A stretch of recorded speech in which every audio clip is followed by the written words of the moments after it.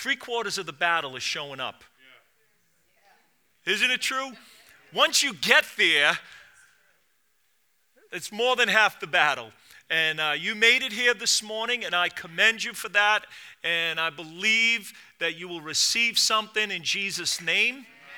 You have your Bibles. Would you open up to Revelation chapter 8 as we continue our study through the book of Revelation. This past Tuesday night, we completed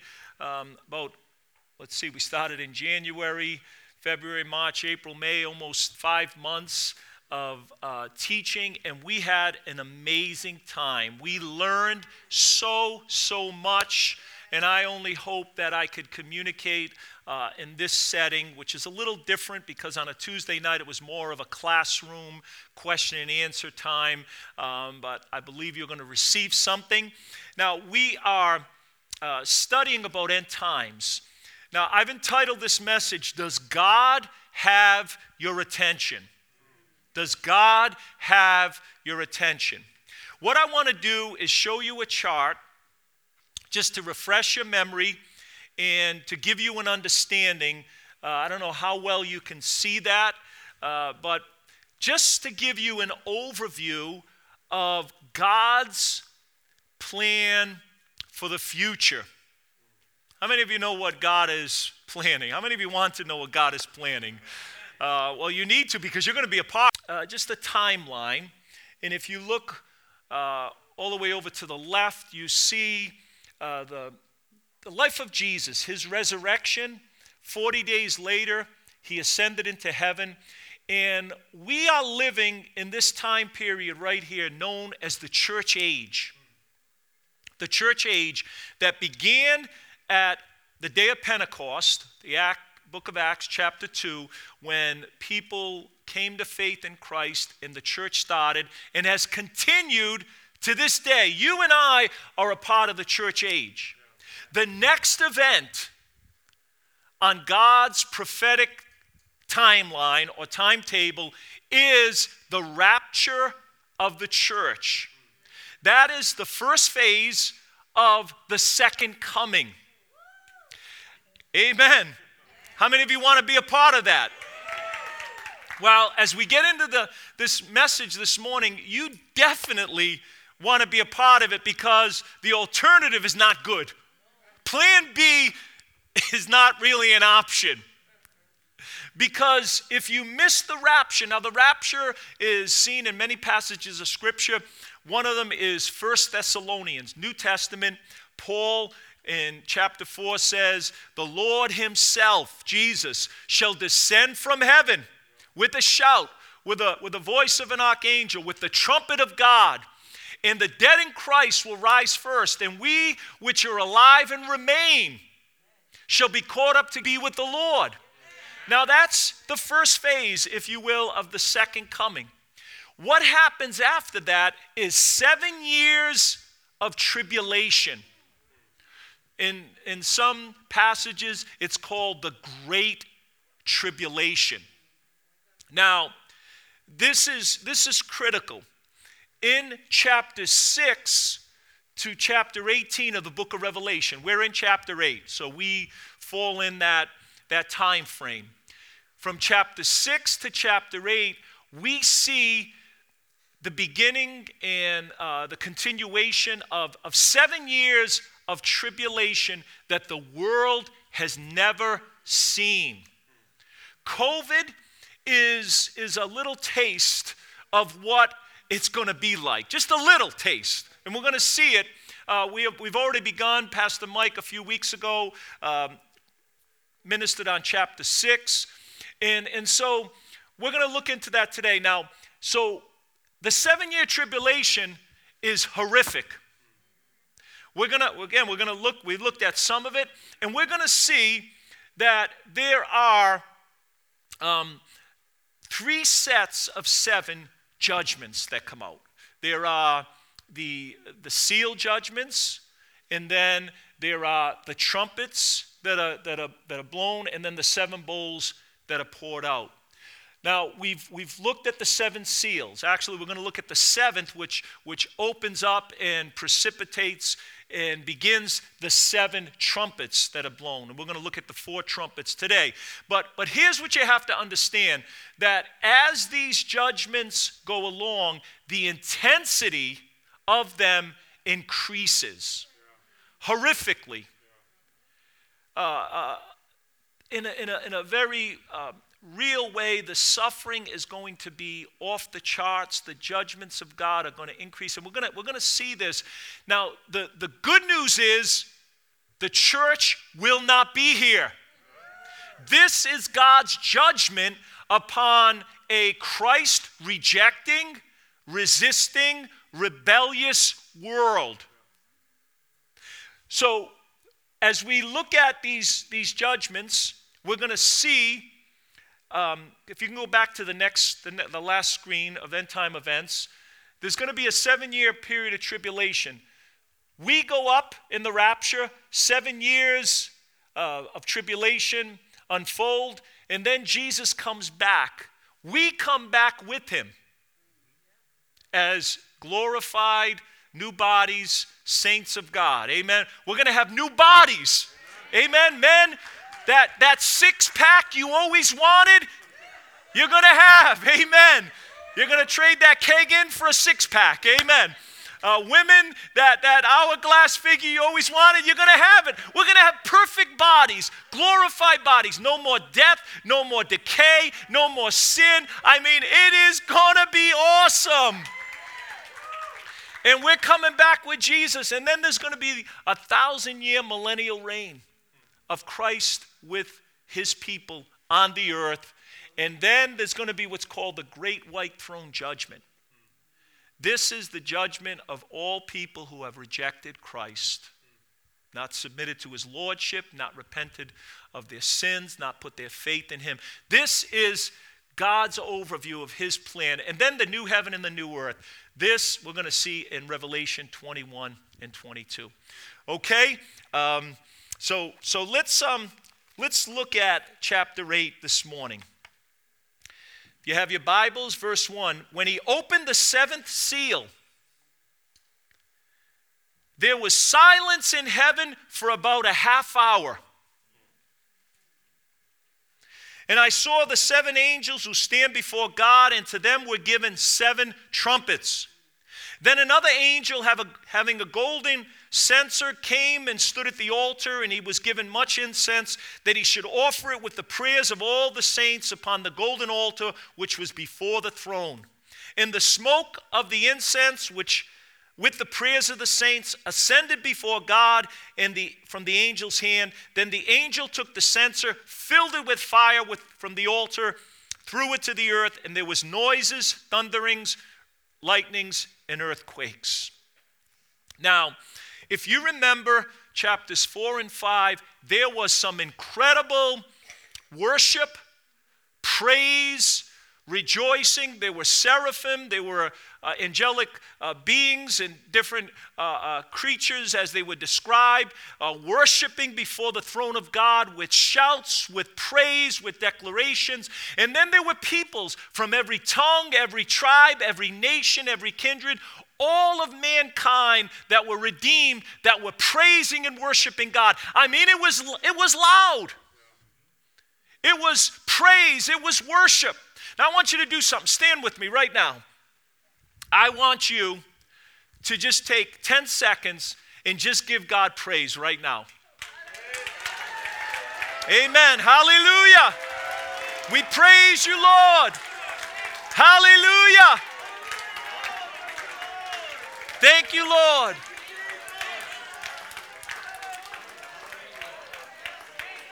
Thank you, Lord. Amen. Amen. Now, you may be seated. Now, I want us to be totally silent. Nobody say amen. Nobody speak. Nobody do anything, starting right now.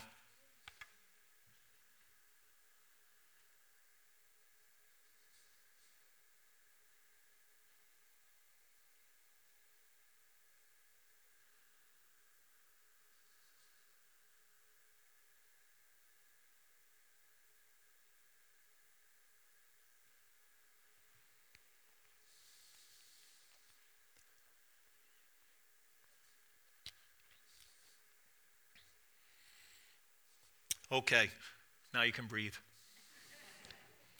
That was 30 seconds. Didn't that seem like a long time? Some of you were getting all nervous in the service. The Bible says there's going to be silence in heaven for 30 minutes.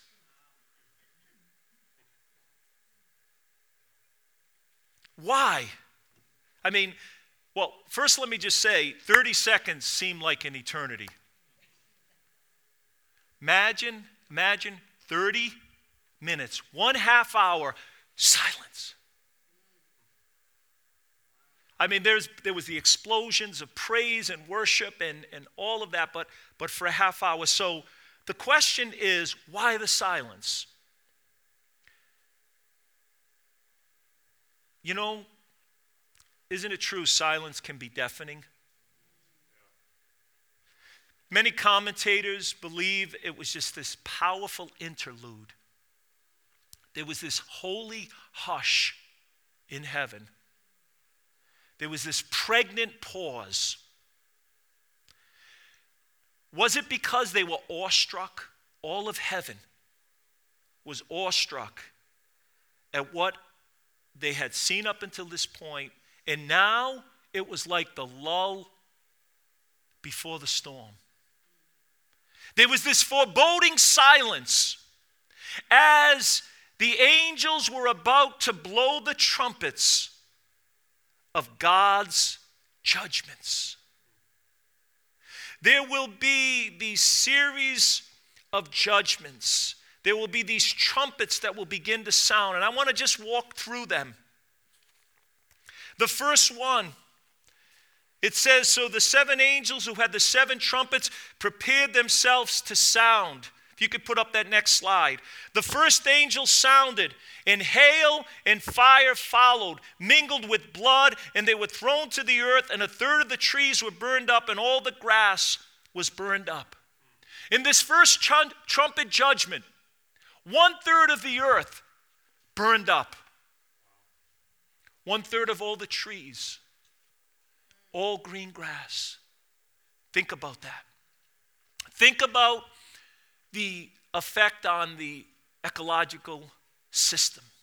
Think about the imbalance it's going to cause. Think about the effect on the earth.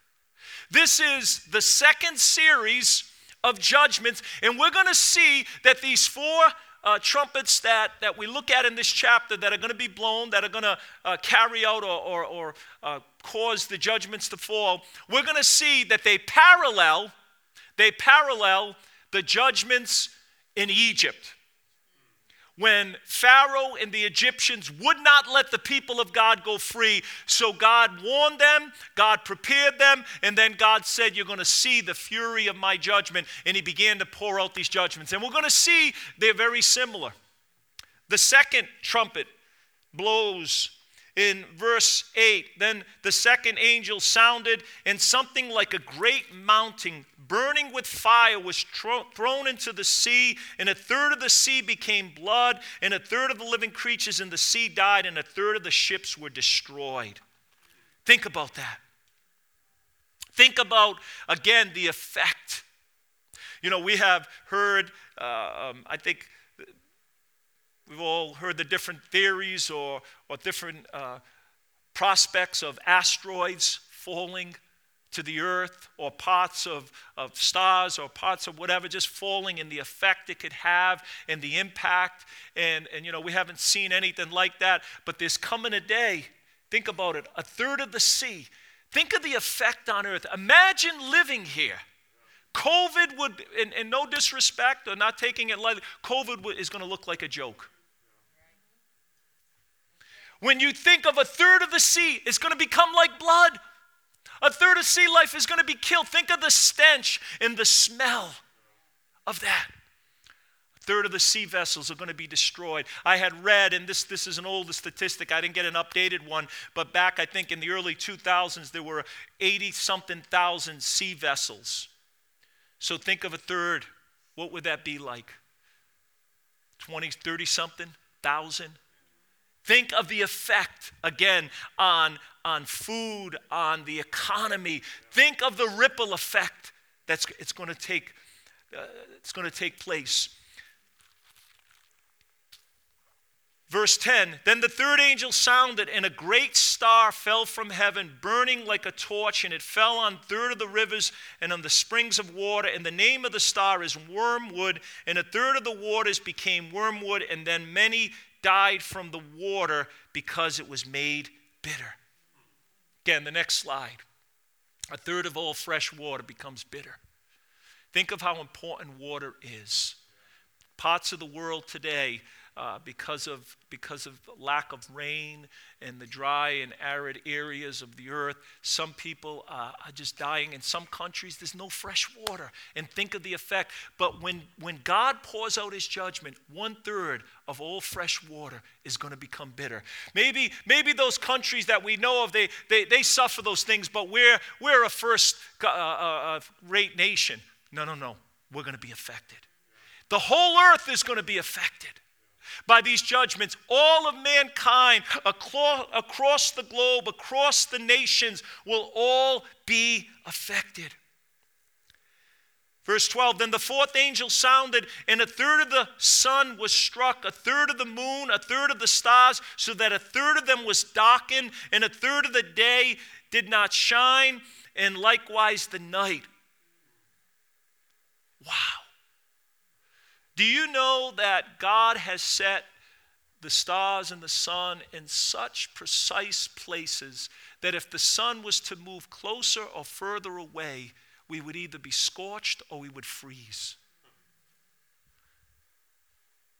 But it says that all light sources will be darkened by a third. Think again of the impact. And think of, as I said, the severity of those things. Now look at verse 13. And I looked, and I heard an angel flying through the midst of heaven, saying with a loud voice, woe, woe, woe to the inhabitants of the earth, because of the remaining blast of the trumpets of the three angels who are about to sound. So again, think about it this morning, that look how bad this is. And I don't have that time and to really get into it and describe it, but just to just read it and touch on it. But the angel's saying, you don't even know how bad things are going to get. He was basically saying, cheer up, the worst is yet to come.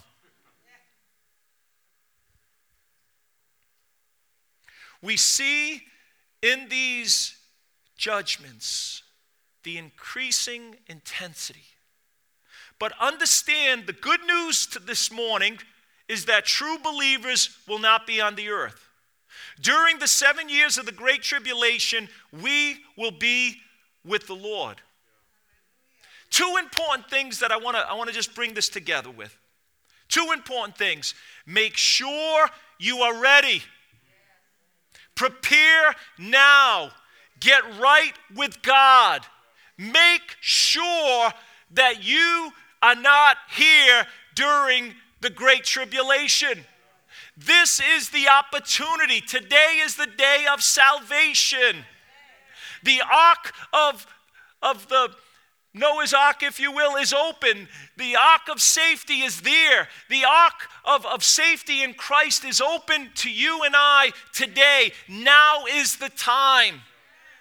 There is no guarantee. Make sure you are ready. Don't wait till the last minute to prepare, because we don't know how much time we have. Number one. Number two, may God birth within us a heart for evangelism. May our hearts go out to those who are not saved. Family, friends, relatives, co-workers, classmates. Without Jesus Christ, they will go through the tribulation. They will experience God's wrath upon a world that has denied, defied, and determined to resist God Almighty. These four trumpet judgments, as I said, parallel the plagues that God brought upon the Egyptians. And you know what? One of the things that Pharaoh said when Moses came with the word of the Lord, When Moses declared to Pharaoh, saying, let my people go that they might worship him, do you know what Pharaoh's response was? Exodus 5:2. He said, who is the Lord that I should obey his voice? It's the same thing people say today.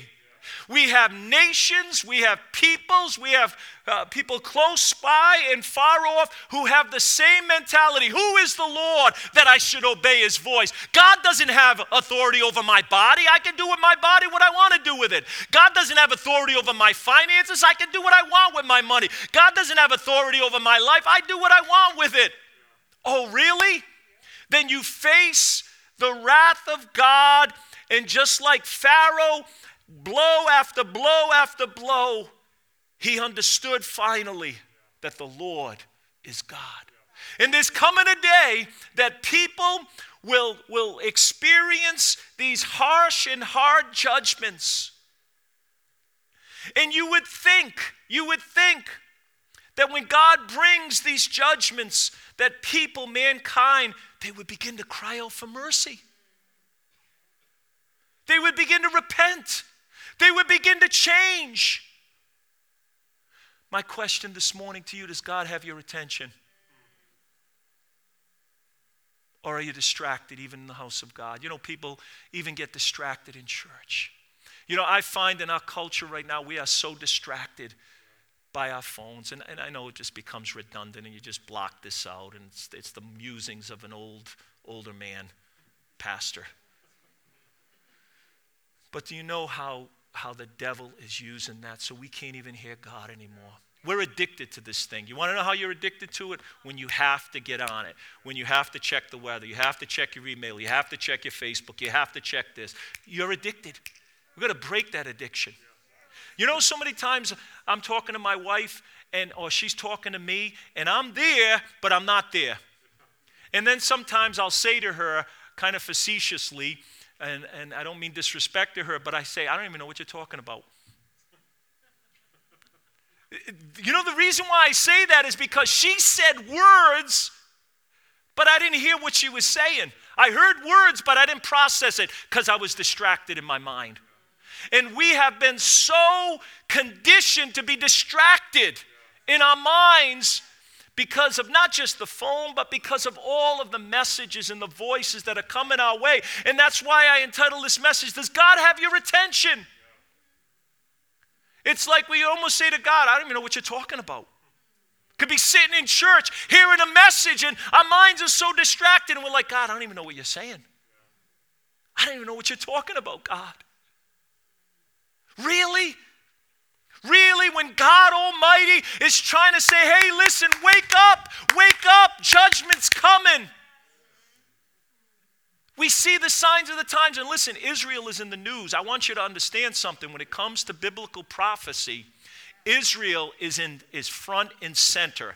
Not just the nation, but the plot of ground, the land, the Middle East is where it will end. The whole world of these end time events will see some of the fulfillment right in the land. And look what's happening in Israel right now. In part, we're going to see as we study the book of Revelation, there's a Christ who comes on the scene, a Messiah, false Messiah, Antichrist, who is going to broker peace in the Middle East because it's going to be a place of utter confusion. And they're going to be crying out for peace. They're going to be crying out for help. They're going to be crying out for somebody to come.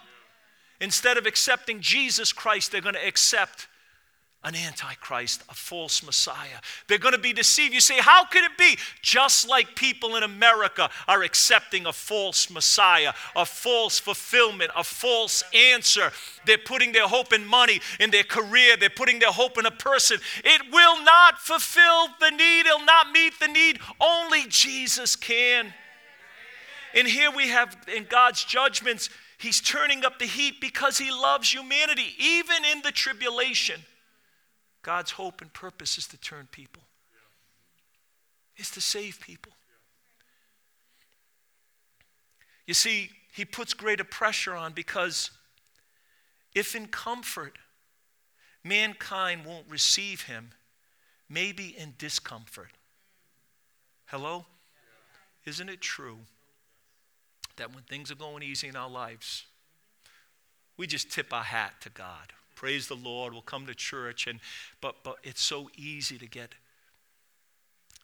pulled away and become complacent, not pray as much, not seek as much. And so if in comfort mankind won't turn, God will turn up the heat.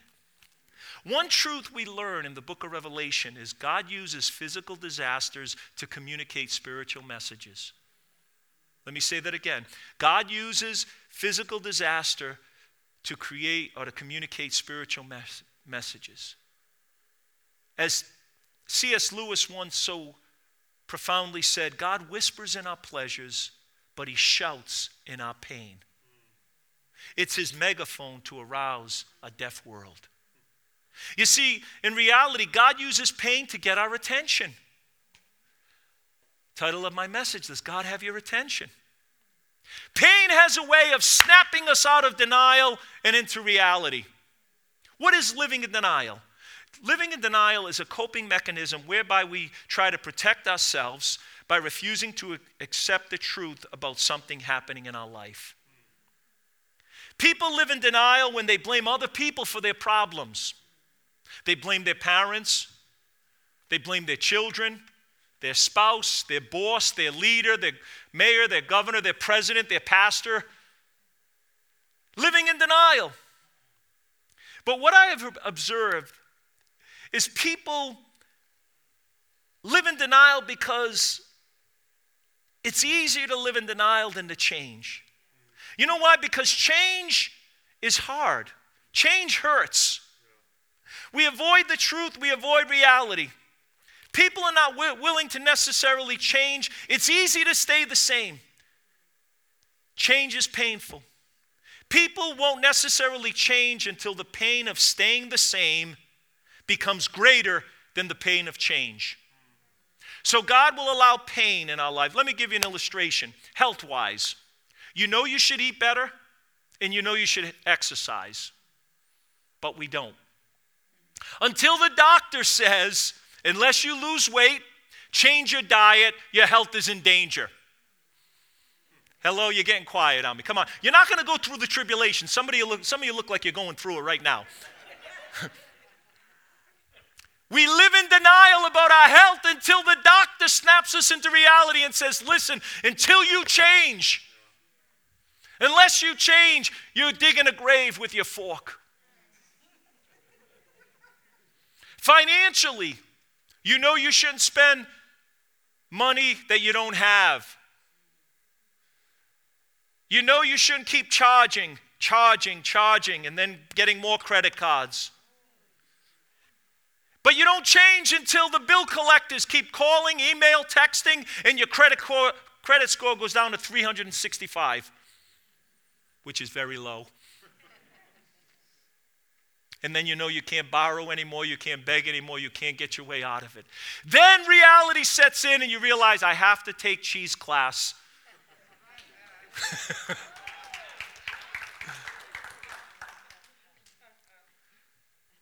Then maybe it's marital issues. You can get by for a little while with substance abuse, anger issues, until your spouse says, I can't live with this anymore. We need counseling. Some marriages, they'll go on, they'll live in denial until they're shaken into reality. I was reading a book on the emotionally healthy leader. It's by a pastor in New York City, Peter Scazzaro. And in his book, he writes about the anger issues he had. His church was growing. Several, I think 1,000, 1,500 people, an international church, 60 nations represented. The church was growing, the ministry was growing, but he had some issues, and there was some anger issues at home. And for a while, lived in denial. Finally, his wife said, listen, I am done with it. I'm leaving the church. Now, listen, over the years, we've had some people leave the church, and it hurt, but when your wife says she's leaving the church, hello. That's a wake-up call. You've got to get out of denial. But that caused him to go on a journey that changed his life and birthed a ministry. He now writes books, does seminars on being an emotionally healthy leader. Why? Because the pain got so great of staying the same that he was willing to endure the pain of change. And brothers and sisters, God will bring pain in our life to wake us up, to get our attention. Pain, suffering, confrontation has a way of shaking us out of denial, coming to a place, no more blaming others, no more excuse making, no more playing the victim. And as we see, and I bring this to a conclusion, as we see in the severity of judgments as we move forward during this 7 years of tribulation, why is it getting more severe? Because there's no change, there's no repentance. You know, in the Gospels, Jesus said this to a people, to a city that he had preached his word, preached his heart out, preached the gospel to them, and they didn't respond. And he said this to them. He said this, so very fascinating. He said, we played wedding music and you didn't dance. We played funeral music and you didn't mourn. You know what he was saying? He was saying no matter whether we preached severity, judgment, or whether we preached grace and mercy, it didn't have an effect. And what concerns me in this nation and what we see in our culture is we've seen COVID shut down sports, shut down movie theaters, shut down schools, shut down so much. And really, we've all taken a hit to some degree, but it still hasn't changed people. Yeah, maybe some people have looked to God a little more. Maybe it's made some effect, but as a whole, I don't think we see that in our world or our nation.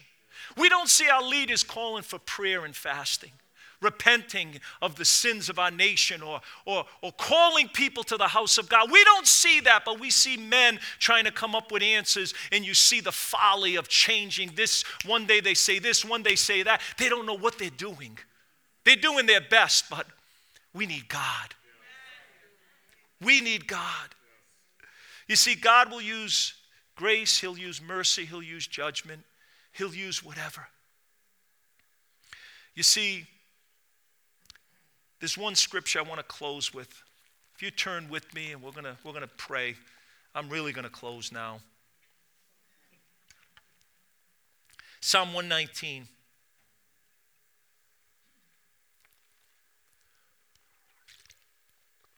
Psalm 119, verse 67.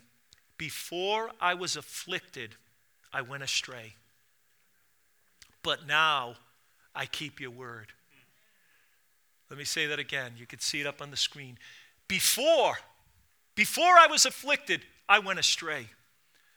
But now I keep your word. What is he saying? He's saying, you know what? I was doing my own thing, but then God, you chastened me, and that got my attention. May God get our attention today. Amen. God, even in his judgment, he loves us. Do you understand that this morning? He loves us. Verse 71 of that same chapter.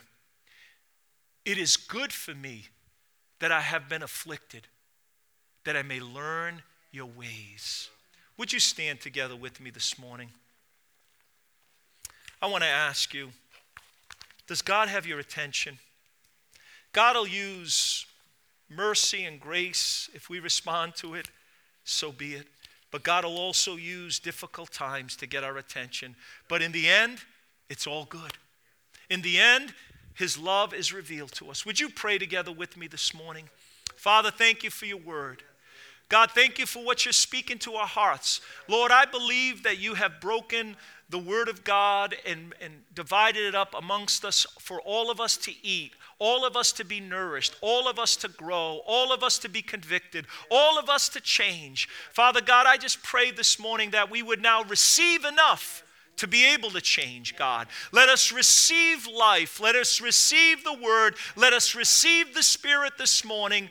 God, bless your word to our hearts. Father God, even as I mentioned in the message, let us be ready for your coming. Let us be prepared that we would not be here for this time of great tribulation.